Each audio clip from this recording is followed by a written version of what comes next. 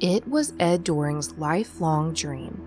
It was the very top of his bucket list. He was driven to accomplish this feat. And there he was in the exact moment that he'd been dreaming about. He made it, 29,028 feet to the peak of Mount Everest.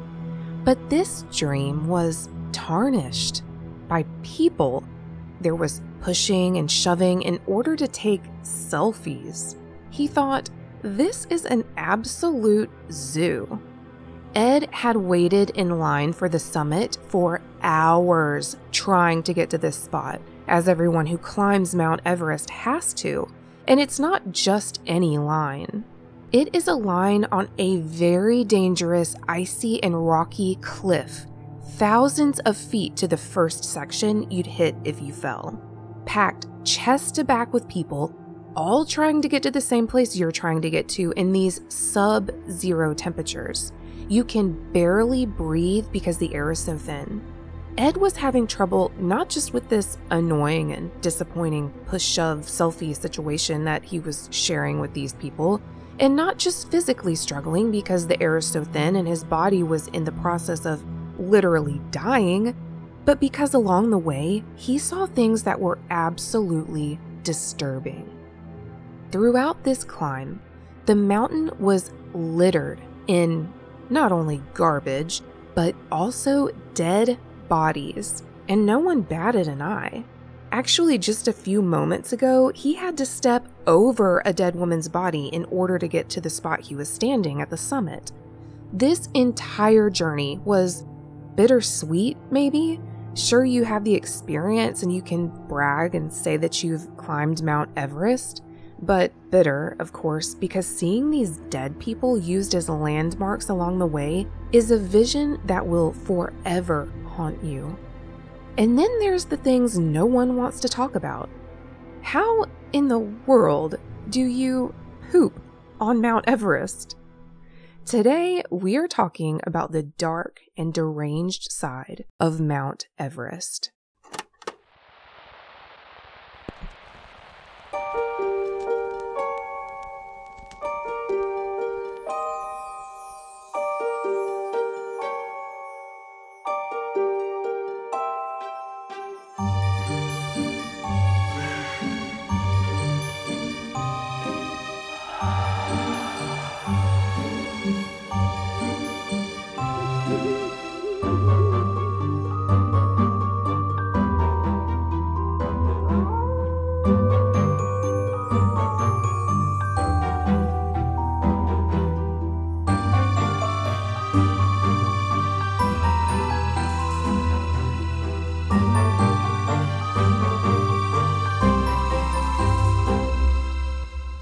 Atop this world-famous peak is a measly flat spot, the size of 2 ping pong tables, which in comparison to the size of the mountain is incredibly small.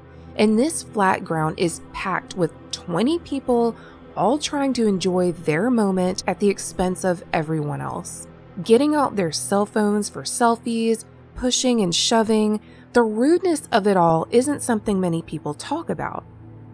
Dr. Doring, the one that I mentioned at the beginning of this episode, said that the people aggressively fighting for pictures actually scared him.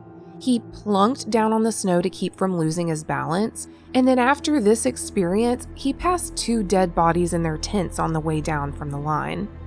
The line you have to wait in to get to the summit is also not advertised. Actually, people die just waiting in line to get to the summit. This is because the summit is located in what is called the death zone, the area of the mountain where most deaths occur, which is the last 4,000 feet from the top of the mountain.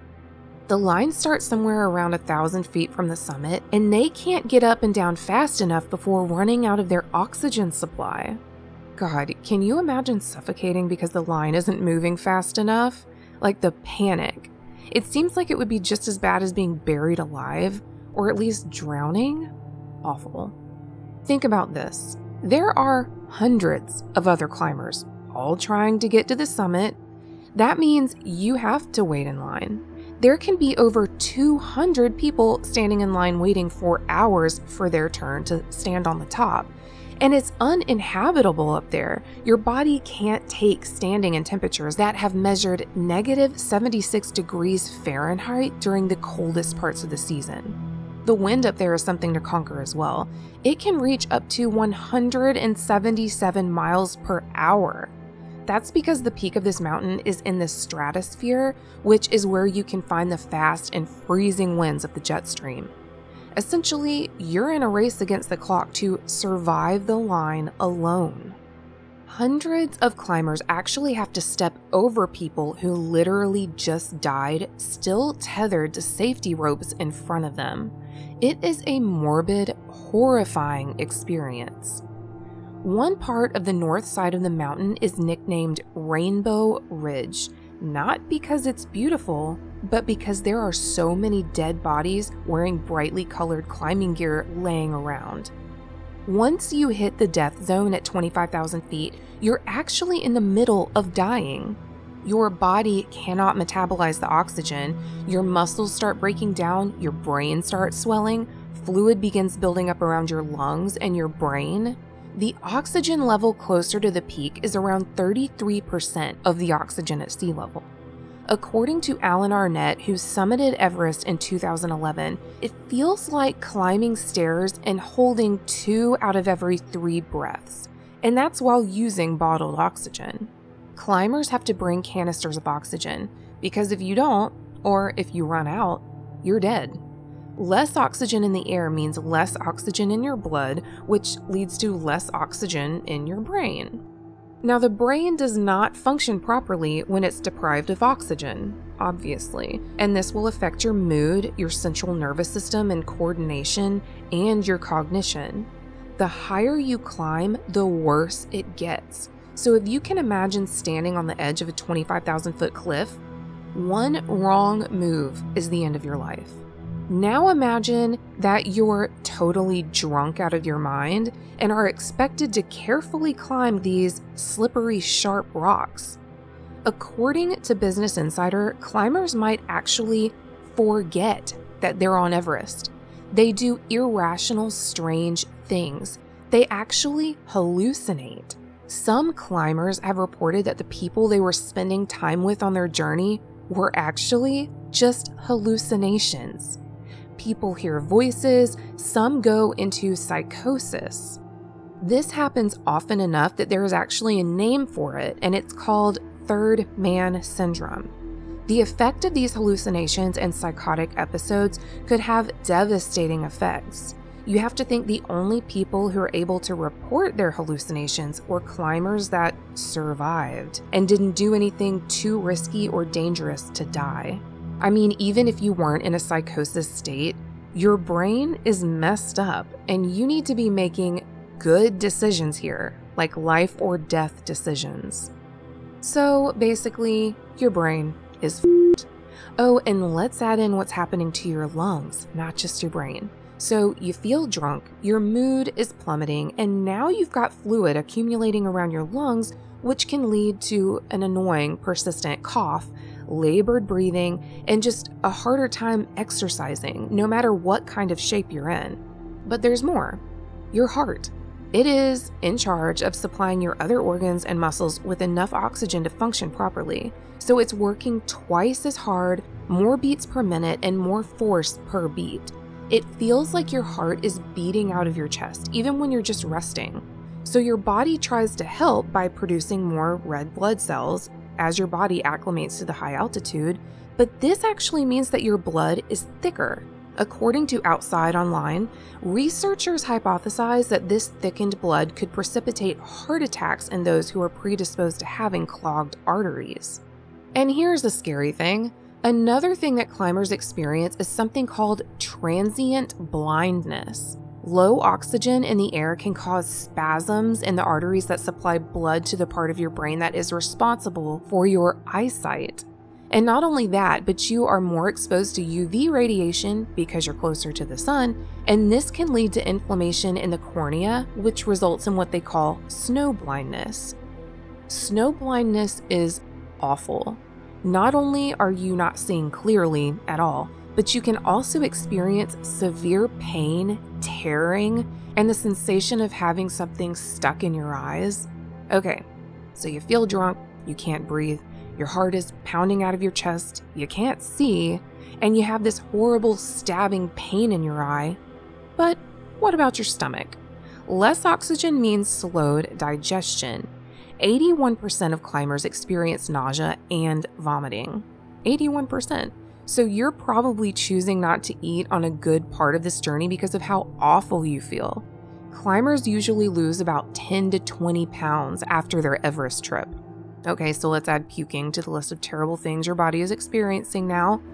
But wait, you are in sub-zero temperatures now, about negative 20 degrees Fahrenheit on average. Your body obviously cannot live like this. Even in your gear, you're probably going to feel prickly, tingly sensations in your arms and legs, and over time, they're going to go numb. This is the beginning of frostbite. If you can't warm up quickly, your skin is going to turn yellow-gray and become hard and waxy. Your joints will probably stop working in the areas that this is happening in, and this could lead to irreversible tissue damage and death, which leads to amputation, the only way to fix it. Your hands, your feet, ears, and nose are the most susceptible. Can you imagine losing your nose to frostbite? Oh my God. Now, unfortunately, it's not just dead bodies that the climbers are forced to step over. There are mounds of garbage, heaps, mountains of garbage. The trash situation on Mount Everest has gotten so bad that there is a rule that each climber is required to carry out 22 pounds of garbage when they leave base camp. But even that is barely making a dent in the problem. Why is there so much garbage? Well, because there are too many people with permits to climb. The Nepal government has tripled the number of permits it sells in a single season. Apparently, there is a lot of corruption in the Nepali government, and it's just about money. Nepal is one of Asia's poorest nations, and they have very loose regulations. Again, it's just the money that they're after. This means that there can be up to 800 people climbing the mountain at once. Many veterans who have taken the journey all agree that too many people on the mountain at once, and too many inexperienced climbers in particular, are the main causes of death. There's just too much congestion. The inexperienced climbers take longer to get through areas, especially where rope climbing is involved. They're more sluggish, and it's pretty impossible to pass someone in those moments, especially on the ropes. People have to wait for them to move up the ropes so they too can climb the rope. Basically, they bottleneck everyone, and it's very time-consuming, which in turn makes it very dangerous. And with Everest, if you want to make it, you must keep moving. One climber, Alan Arnett, who I mentioned earlier, said it like this: you have to qualify to do the Ironman, right?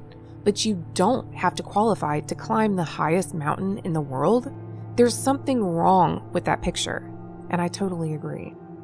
Another thing that's affecting the life and death of these climbers is that climbers have said that there are a lot of problems with the oxygen systems provided to the climbers.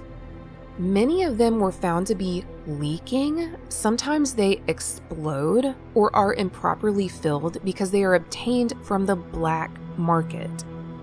Now, to me, this is the most disturbing thing.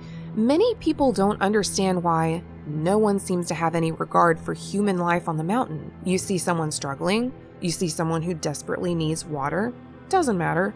You ignore them and you don't help them. Why? Because you are risking your own life to help someone, especially so in the death zone. You can barely help yourself. There really is no way you can help other people. And think too, you're not the only person on the mountain going through all of this. Many are having psychotic episodes, hallucinations, and most are having difficulty just trying to stay alive by breathing. So it's not exactly that people on the mountain have no regard for human life. It's that leaving someone there to die is really the only option you have unless you want the exact same fate. And you figure out quickly that if you help, you're gonna die. It's a question of ethics when you're signing up to do this. and many people are stunned by the lack of empathy people have for those struggling.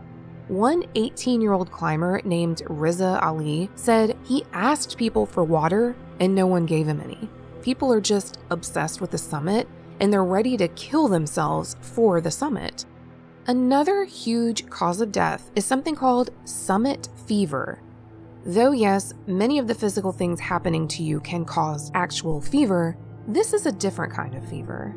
The fear of failure. Want to know why failing is not an option? Because you spend close to $100,000 to secure a spot for yourself to summit this mountain. $65,000 is the average cost of a very baseline trip. People spend years and years preparing for this climb. Imagine trying to face the fact that you're failing and you need to descend. All of your friends and family know you're going. You've probably been bragging about it. You've wasted years preparing. Your life savings is wiped out. You cannot fail.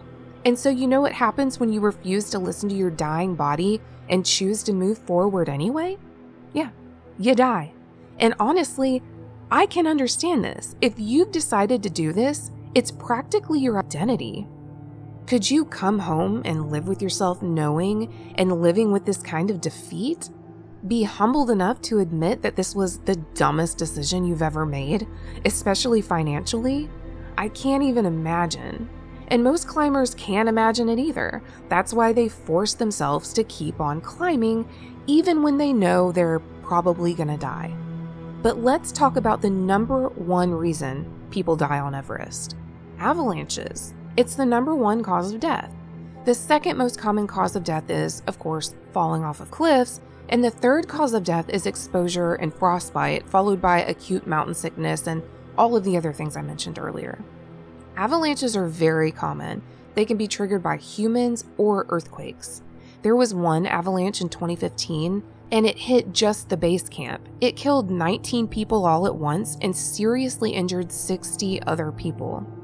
There are other reasons you might die on Everest, a few things being pneumonia, drowning, falling ice sheets, and even rope accidents. But once you hit the peak, you may think to yourself, you've done what you came for, you've conquered this mountain. But no, most people die on the way down from the mountain.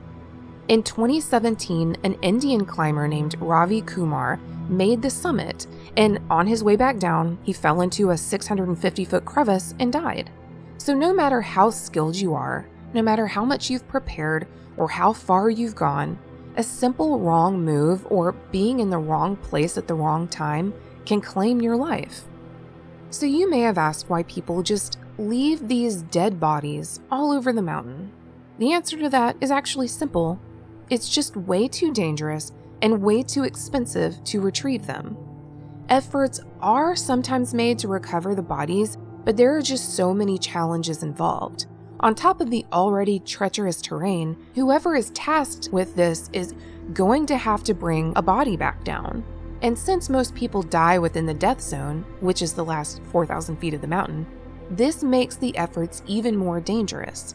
Now mix in the unpredictable weather conditions, snowstorms, avalanches, and snow cover to make it difficult to find the exact location of the bodies anyway. You're going to be up there searching for who knows how long, and remember, death is a very real possibility the longer you're up on the mountain. Someone is going to have to pay an obscene amount of money just to get someone on the mountain to retrieve the bodies. And here's another issue with retrieving the bodies: the time it takes. This obviously isn't a one-day expedition. No, most people who climb Everest need at least 2 months. It takes 10 days just to get to base camp. Then you need 6 weeks to acclimate to the altitude, and then 9 days to climb to the top. And then you've got to trek back down. Now, let's talk about the part you've been waiting for: pooping on Mount Everest. Here is the ugly truth. It's no easy task. First off, when climbers have to pee, they go in bottles in their tents and then pour the urine into the surrounding snow. Now, ideally, keyword there, ideally, You are supposed to use a travel toilet and then return it to base camp where it's weighed as part of the 22-pound trash quota that you're supposed to bring out of there. Also, ideally, some very well-organized expeditions actually have these plastic barrels sunk into the ground, and then when they get full, they are shipped out. Those are the very costly expeditions, though. And there are supposed to be these bathroom tents at base camp, but the situation has gotten very, honestly, disgusting. There are almost 1,000 people staying for 2 months around the mountain in 4 main camps. The badly organized climbers poop everywhere. In 2018, around 28,000 pounds of poop was removed from the mountain after just 1 season. How is that possible? Well, let's say 500 people are on the mountain, but how many times have you used the bathroom in the last 2 months? The average climber usually produces about 60 pounds of poop in a typical climbing season. Now multiply that by 500. I'll give you a hint. It's 30,000. I am going to give you some disgusting true stories about pooping mishaps on the mountain just because I know you want to hear this. Okay, here we go. I feel like talking about this on a podcast is kind of a new low for me. So these stories came from mounteverest.info. One climber had unwisely let a very good friend borrow his best down suit. While climbing to the summit, the friend was overcome with sudden diarrhea and had to quickly drop his entire suit. Unfortunately, the friend didn't notice that the hood was between his legs, and he filled up the hood. He filled up the hood with diarrhea. I think I'm about to vomit. Y'all, I wrote this story down ahead of time, but reading it out loud is for real gonna make me sick. Anyway, so he fills up this borrowed suit's hood with diarrhea. He doesn't notice. He pulls up his suit and pulled on the hood. Yeah. What you think happened is exactly what happened. So the friend met back up with him during the climb and asks the friend why he has mud all over his face. And the friend just replied with, "That ain't mud." Oh my God. All right. One climber who was wearing just camp slippers crept out of his tent, which was perched high on the face of the mountain. He really had to poop. But unfortunately, he didn't tie himself to the fixed rope while doing this, and he proceeded to fall 3,000 feet down and died. Alright. So the mountain used to have way less people on it, and it was kind of acceptable to just poop and then dump it down a crevice away from base camp. The problem now is that there are thousands of other people there, and the routes are overused. One of the Sherpa leaders of a cleanup expedition said that this is a huge health hazard, and it really needs to be addressed. He said the situation became vile, saying it seems like there is more poop than snow. Climbers usually dig holes in the snow for their toilet use and leave the poop in there, but it has been piling up now for years. Alright, enough about poop. There are more poop stories on the mounteverest.info site if you'd like to check them out. The link is in the show notes. To wrap up this episode, this majestic beauty of a mountain in all its glory is really just a tourist trap that is being wrecked and ravaged by humans. It is full of death, despair, and angry, crazy tourists who are being affected by altitude sickness. Personally, the only way to attack the problems on Everest is simply not to go. You'd be better off finding literally any other mountain to climb and let this one rest and recover in all her isolation, along with the hundreds of people who will never return home.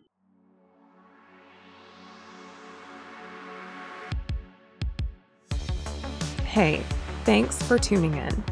Do me a huge favor and please subscribe to Moonless Nights so you're notified when any new episodes are available. And please be sure to leave a 5-star rating and review if you're enjoying this podcast. If you enjoyed this episode and you want to hear more episodes like it, or if you have any ideas for future episodes, email me at moonlesspodcast@gmail.com. I would love to hear from you. Recording, writing, audio editing, and brand design by yours truly, Perry Farlow. Music is by Samuel Francis Johnson, Jeff Harvey, and Music Unlimited. Thank you again so much for listening. Until next time, stay weird, people.